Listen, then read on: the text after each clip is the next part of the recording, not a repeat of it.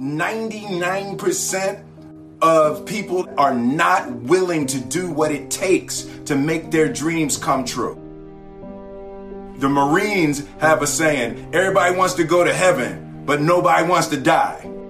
The center of bringing any dream into fruition is self-discipline. You know, something as simple as food and eating. It's not about your body as much as it is about your mind. It's getting command of your mind to be able to choose actions that are in your own best interest.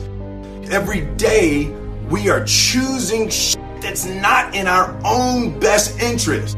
So if the world is attacking you and the world wants to fight you and the world's trying to hold you down, so you're going to kick yourself in the balls? So you're going to stop yourself from getting what you dream. And I think the word discipline has kind of gotten a bad name. We think about it in terms of punishment. I'm not talking about discipline in that way. I'm talking about discipline in the sense that you forego immediate pleasure for the exchange of long-term self-respect. I believe that self-discipline is the definition of self-love. That when you say that you love yourself, that means that you have behavior towards yourself that is loving. Self-discipline is the center of all material success. You cannot win the war against the world if you can't win the war against your own mind.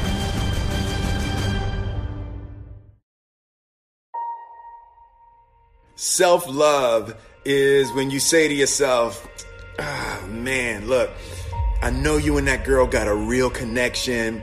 I know y'all vibe, but that's your girl's cousin. So I love you too much to let you do that. It's like you say to yourself, hey man, look, I know you want to eat that pizza and it'll be really good, you know, but I can't let you eat that, man, because if you eat that pizza, you're going to feel like shit, you know, and I love you too much to let you eat that. Self-love is, hey, look, I know you got a test on Monday, you know, and I know you really want to go out with your friends. It's Saturday night, you want to go out, but if you fail that test, you're not going to feel good about yourself. You know, I love you too much to let you go out tonight. Self-discipline is self-love. If you want to be happy, you have to love yourself, which means you have to discipline your behavior. The road to sustained happiness is through disciplining your behavior.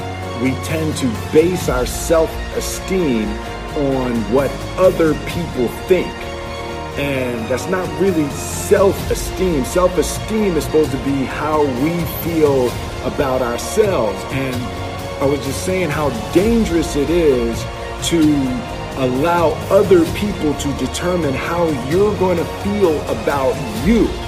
And it's kind of like looking into a broken mirror. You're going to look in a broken mirror and then change your face to try to look good in this defiled, busted, broken mirror. And it just, other people's opinions is a really way to determine how we feel about ourselves.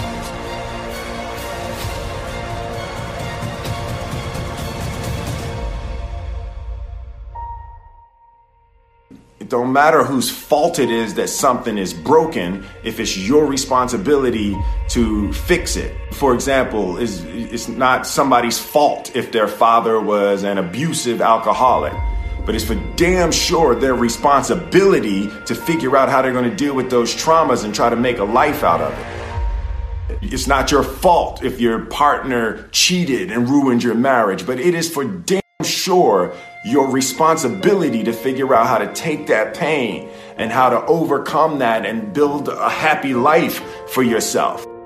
Fault and responsibility do not go together. It sucks, but they don't. When something is somebody's fault, We want them to suffer. We want them punished. We want them to pay. We want it to be their responsibility to fix it. But that's not how it works, especially when it's your heart. Your heart, your life, your happiness is your responsibility and your responsibility alone. As long as we're pointing the finger and stuck in whose fault something is, we're jammed and trapped into victim mode. When you're in victim mode, you are stuck in suffering. The road to power is in taking responsibility. Your heart, your life, your happiness is your responsibility and your responsibility alone. You can make a person smile, you can make a person feel good, you can make a person laugh, but whether or not a person is happy is deeply and totally and utterly out of your control. The prerequisite for spending time with any person is that they nourish and inspire you. They feed your flame. Look at your last 5 text messages. Are those people feeding your flames or dousing your fire? Put your phone down for just a second and look around. Look to the people around you. Are those people throwing logs on your fire or are they pissing on it?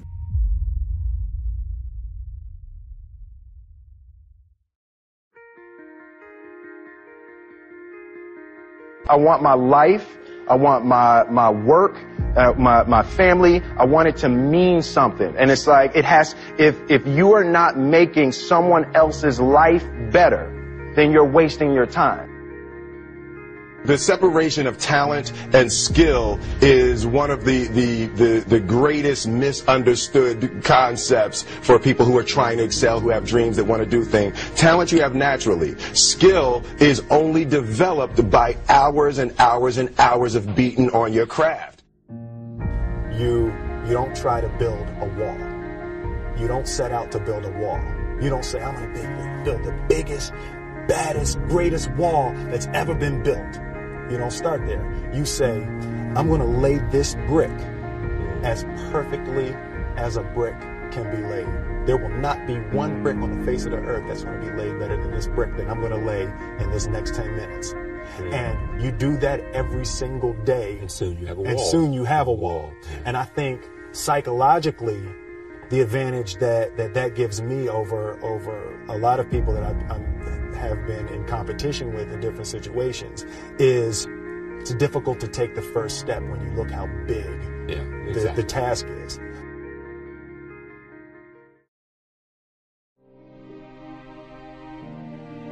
The definition of who I am is very clear to me, and it also redefines who I want to be, in that I know for a fact that I'm stronger than I thought I was. You know, you can't help but ask yourself the question, what would I do if I was in Muhammad Ali's shoes? I'm motivated by fear. I hate being scared to do something.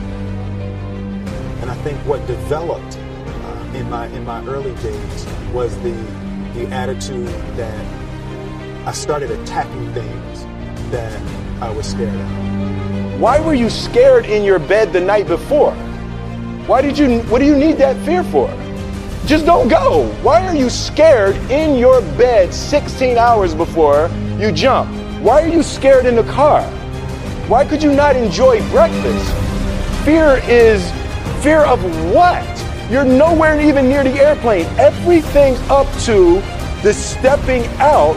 There's actually no reason to be scared. It only just ruins your day. You don't have to jump.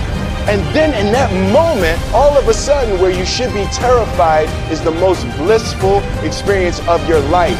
And God placed the best things in life on the other side of terror.